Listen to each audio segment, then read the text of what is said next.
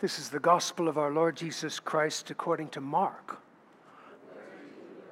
And Jesus began to teach his disciples that the Son of Man must undergo great suffering and be rejected by the elders, the chief priests, and the scribes, and be killed, and after 3 days rise again. And he said this all quite openly. And Peter took him aside and began to rebuke him. But turning and looking at his disciples, he rebuked Peter and said, "Get behind me, Satan. For you are setting your mind not on divine things, but on human things." And then he called the crowd with his disciples, and he said to them, "If any want to become my followers, let them deny themselves, take up their cross, and follow me. For those who want to save their life will lose it. And those who lose their life for my sake and for the sake of the gospel will save it. For what will it profit them to gain the whole world and forfeit their life? Indeed, what can they give in return for their life? Those who are ashamed of me and my words in this adulterous and sinful generation, of them the Son of Man will also be ashamed when he comes in the glory of his Father with the holy angels." The gospel of the Lord. And so, Heavenly Father, as we come to your word, we pray that we would hear not just the words of men, but the words of God. And this we pray in Jesus' name. Amen. Please be seated. I want to take that as my text this morning from Mark's Gospel, chapter 8, verses 31 through 38. If you're making use of the Pew Bible, you can find that text on page 1003. Page 1003. Mark's Gospel, chapter 8, and beginning at verse 31. I've titled my talk this morning, "God's Way is the Best Way." God's way is the best way. Now, this may not be self-evident to all of us across the board that God's way is the best way. And perhaps that's because God is God and we are not. Indeed, we read in Isaiah chapter 55 and beginning at verse 8, God speaking, "For my thoughts are not your thoughts, neither are your ways my ways, declares the Lord. For as the heavens are higher than the earth, so are my ways higher than your ways, and my thoughts than your thoughts." And perhaps this is why Peter was having such a problem with the way that Jesus was heading and the way in which Jesus is calling us even now to follow him. Which leads us then to the first of two things that I want us to consider this morning. And the first is that God's way is the best way, even when God's way seems the wrong way. Indeed, notice again what Mark writes in beginning at verse 31. And Jesus began to teach the disciples that the Son of Man, referring to himself, in fact, more often than not, when he referred to himself in the Gospels, he referred to himself as the Son of Man, which is a messianic title. Jesus began to teach the disciples that the Son of Man must suffer many things and be rejected by the elders and the chief priests and the scribes and be killed, and after 3 days rise again. And then Mark says, and he said this plainly, because in most instances, and certainly up to this point, he was rather in the habit of speaking in parables, which many people didn't understand. But this, he doesn't say in any kind of parabolic fashion. He says it rather plainly. Now, that Jesus began to teach these things to the disciples refers to the fact that Jesus had never mentioned anything like this before. Indeed, in light of everything that Jesus had been teaching up to this point, this was new.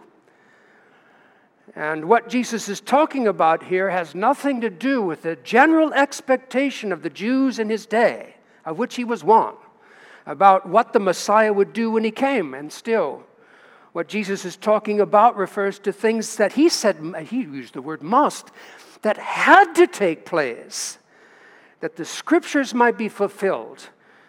and that we might be saved from our sins. Indeed, the Apostle Paul, writing to the church at Corinth in chapter 15 of his first letter, wrote this, "For I delivered to you as of first importance what I also received, that Christ died for our sins according to the Scriptures, and that he was buried, and that he was raised on the third day according to the Scriptures." Or even Jesus himself in this same Gospel of Mark, Mark chapter 10 and verse 45. Speaking of himself, "For the Son of Man came not to be served, but to serve and to give his life as a ransom for many." I mean, this is the purpose of his coming. And this saving us from our sins, according to Jesus, all begins with Jesus, the Son of Man, being rejected by the elders and the chief priests and the scribes. That is, Jesus being rejected by the members of the Sanhedrin, that's the ruling council that was based in Jerusalem. Which, by the way, wasn't at all what the disciples had in mind relative to Jesus and his relationship to the Sanhedrin. Their vision would have been that Jesus goes and wins over the Sanhedrin. And then all of them working together with Jesus, the Messiah, to establish a renewed kingdom of Israel, which would include, amongst other things, the defeat of the Romans in Israel and the casting them out of our land, which was no doubt the vision and expectation that lies behind Peter's fierce objection to what Jesus was saying. And still Jesus says it. As Mark says, that he began to teach the disciples that the Son of Man must suffer many things and be rejected by the elders and the chief priests and the scribes and be killed and after 3 days rise again. And Mark says in verse 32, "And Peter took him." In the Message, Peterson says that Peter grabbed him and took him aside, just as it says here, and began to rebuke him. Can you imagine? God come in human flesh, and Peter decides to straighten him out because he doesn't like what he's saying. Verse 33, "But turning and seeing the disciples," Peter takes him aside. And Jesus turns and he looks at Peter and past Peter to the disciples. And Jesus returned the favor. He rebuked Peter. But he didn't just rebuke him. Notice the language. Turning and seeing the disciples, verse 33, Jesus rebuked Peter and said, "Get behind me, Satan." Or as Peterson has it in the Message, "Get out of my way," which is just exactly the same thing. I'm going somewhere, you're standing in my way. Get behind me. Get out of my way, Satan. Get behind me, Satan, for you're not setting your mind on the things of God, but on the things of man. Notice that. God, Satan, man. And what an extraordinary statement. Get behind me, Satan. Someone has written this: to think as a man and not as God isn't just to be like a man. According to Jesus, to think as a man thinks and not as God thinks, and then to act on those thoughts, is to do what Satan does. Which begs the question, how often are we thinking like Satan and acting on his behalf without even knowing it? At home, at work, at school, even in the church, all the while, like Peter, thinking we're so right, that shall never be. Indeed, if Peter or Satan, as the case may be, had gotten his way, Jesus' redemptive work on the cross would have been short-circuited. Satan's power would have been left intact and undiminished. And we would have been left dead in our trespasses and sins with no future but to stand guilty and condemned before the righteous judgment of God. And so that's the first thing. That God's way is the best way, even when God's way seems the wrong way. Secondly, God's way is the best way, even when God's way is the hard way. Indeed, notice again, beginning at verse 34, and calling the crowd to him with his disciples, Jesus said, if anyone would come after me, if anyone would follow me. This is technical discipleship language. This was the kind of language that was used between the rabbis and their followers.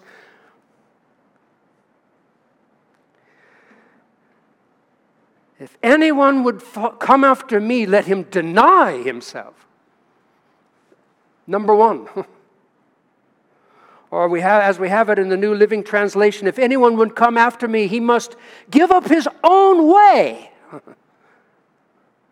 Or as Peterson has it in the Message, if anyone would come after me, he must let me lead. And for those who are in the habit of always insisting on their own way, discipleship is almost a complete impossibility, because the idea of giving up control is too scary a thought. That I should what? Be left at the mercy of God? This reminds me of something that John Burke wrote in his book, So Revolution. He said, over the years, I've learned that to benefit from God's way, I have to be willing to give up my own way. And this is scary at times. And still Jesus says, if anyone would come after me, let him deny himself. Literally, to put it in the simplest, to be able to say no to self and yes to him. If anyone would come after me, let him deny himself, take up his cross and follow me. Now, take up your cross is a phrase that's often misunderstood. In fact, John Stott, in his book, The Cross of Christ, wrote this: the cross that Jesus is telling us to take up is not an irritable husband or a cantankerous wife. The cross is a symbol of death. Or as Dietrich Bonhoeffer put it in his book, The Cost of Discipleship, he said, when Christ calls us, he bids us come and die. Indeed, the cross is a reference to crucifixion, and crucifixion is a reference to death, and not just death in any kind of general sense of the word, but a reference to a horrible death, a shameful death, an injustice, an act of man's inhumanity to man. In fact, Fleming Rutledge, in her book, The Crucifixion, wrote this: crucifixion wasn't just another way one might get executed. There are very important differences, she says. Electrocutions, for instance, she says, were at least theoretically supposed to be humane and quick, but crucifixion as a method of execution was specifically designed to intensify and prolong agony. Take up your cross and follow me. Even worse than take up your electric chair and follow me. This is one of the reasons why Jesus stood trial alone. Another difference, Fleming says. Another difference is that the person to be executed by electrocution is permitted the dignity of a mask or a hood. The electrocution was to take place indoors, out of public view, and only with a few select people permitted to watch. Crucifixion, on the other hand, was supposed to be seen by as many people as possible. Debasement resulting from the public display was the chief feature of the method, along with prolonged agony. The message to the public was this: this person is the scum of the earth, not fit to live, more an insect than a human being. The crucified wretch, pinned up like a specimen. Crosses were not placed out in the open for convenience or sanitation, but for maximum public exposure. And Jesus says, if anyone would come after me, let him deny himself, take up his cross, and follow me.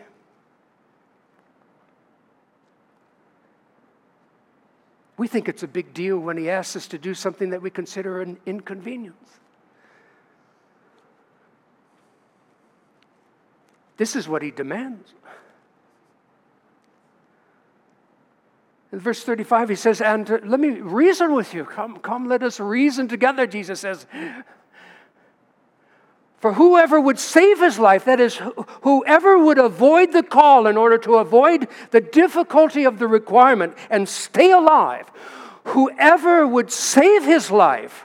It's very interesting in Revelation chapter 21, I think it's verse 8, and it's talking about all those who will not be in the kingdom of God. And one of the categories is cowards. What an extraordinary thing. There'll be no cowards there. Which reminds me, too, of something that Richard Wurmbrand said at a talk that he was giving in Los Angeles many years ago. I would have been a very young man, I think, when he was giving it, but I watched it on YouTube. Now, Richard Wurmbrand, as some of you know, he spent 14 years in Romanian prisons. The first sentence was 3 years, and he wouldn't keep quiet, and so the communists threw him back in prison for another year. I was just reading the other day that he passed away now a few years back. But they had gnawed or otherwise burned about 19 holes in his physical body. They had broken 4 of his vertebrae.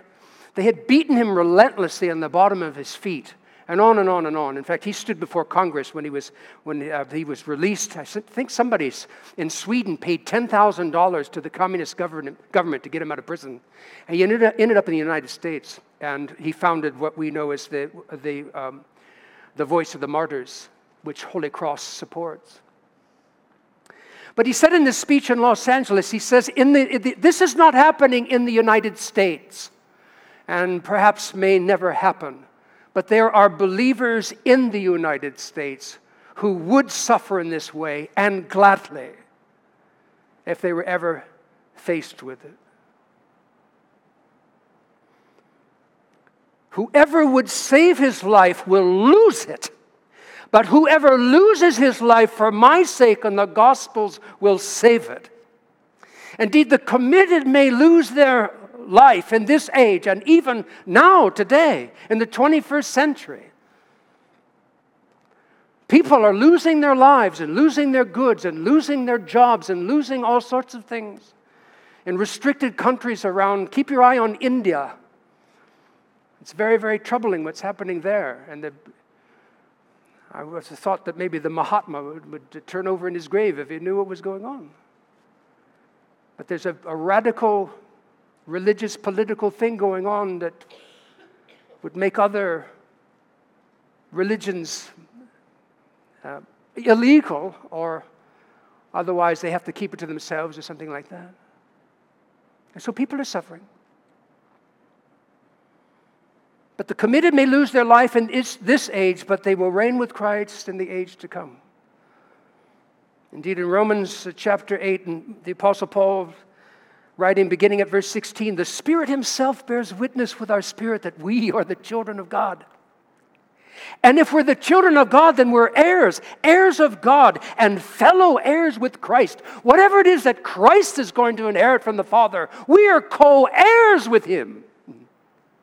Provided, Paul says, we suffer with him, in order that we may also be glorified with him. And then he says, for I consider that the sufferings of this present time are not worthy to be compared with the glory that shall be revealed in us. And who shall separate us from the love of God, he asks. Shall tribulation or distress or persecution or famine or nakedness or danger or sword? As it is written, for your sake we are being killed all the day long. We are regarded as sheep to be slaughtered. And then he says, no! No, we're not just sheep to be slaughtered. That may happen. But in all these things, we are more than conquerors through him who loved us. For I am sure that neither death, nor life, nor angels, nor rulers, nor things present, nor things to come, nor powers, nor height, nor depth, nor anything else in all creation will be able to separate us from the love of God in Christ Jesus our Lord. And so Jesus says, and so if you would come after me,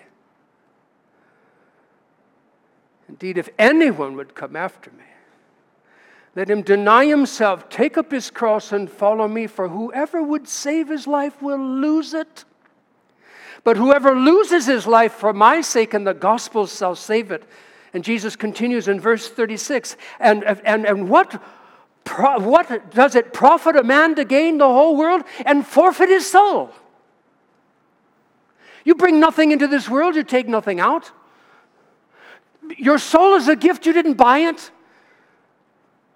What price could you pay?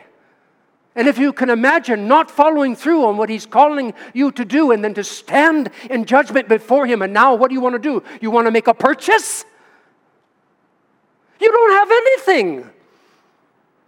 And what would God want? Your monopoly money? What does it profit a man to gain the whole world and forfeit his soul? And of course, the answer to that is nothing. Because the world is passing away. John, in his first letter to the community of believers to whom he was writing, he says in chapter 2 of his first letter, don't love the world or the things in the world. If anyone loves the world, the love of the Father is not in him. The love of the world is not something that God produces in you. It's produced by something else. And I think we made reference to that just a little bit ago. And we may not know it, just like Peter didn't know what was inspiring him to say what he said. Do not love the world or the things in the world. If anyone loves the world, the love of the Father is not in him. For all that is in the world, the desires of the flesh, the desires of the eyes, the pride of life is not from the Father, but from the world. And the world is passing away along with its desires. But notice, but whoever does the will of God, that is, whoever goes God's way, abides forever. The world is passing away, but those who do the will of God abide forever. You can't get rid of them. They rest in the hands of God. And so Jesus says, if anyone would come after me, let him deny himself, take up his cross, and follow me. For whoever would save his life will lose it, and whoever loses his life for my sake and the gospel's will save it. For what does it profit a man to gain the whole world and forfeit his soul? And what can a man give in return for his soul? Nothing. For whoever is ashamed of me, can you imagine? You ever felt ashamed? Oh, so Bob, I understand you're a Christian, huh? Well, I was raised that way.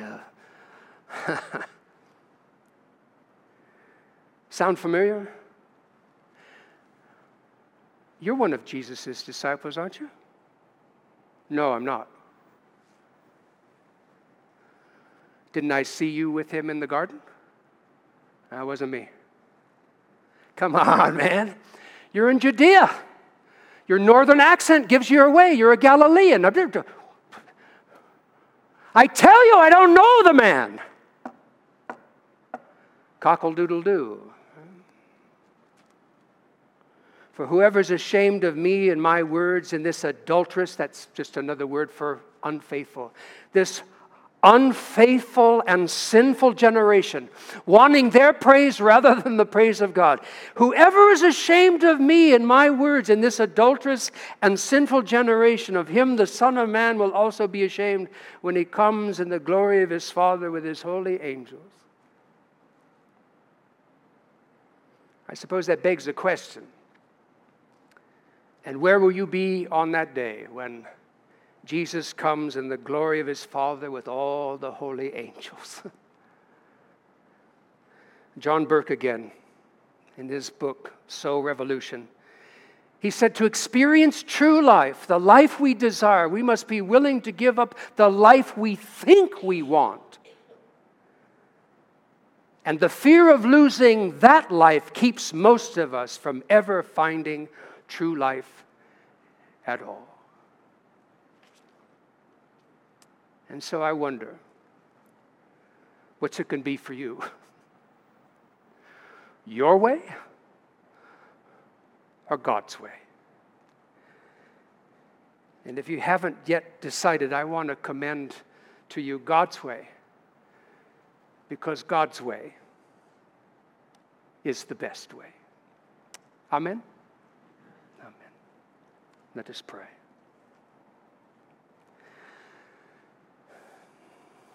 Sometimes, Lord, we don't think you love us because your primary concern for us is not that we be comfortable.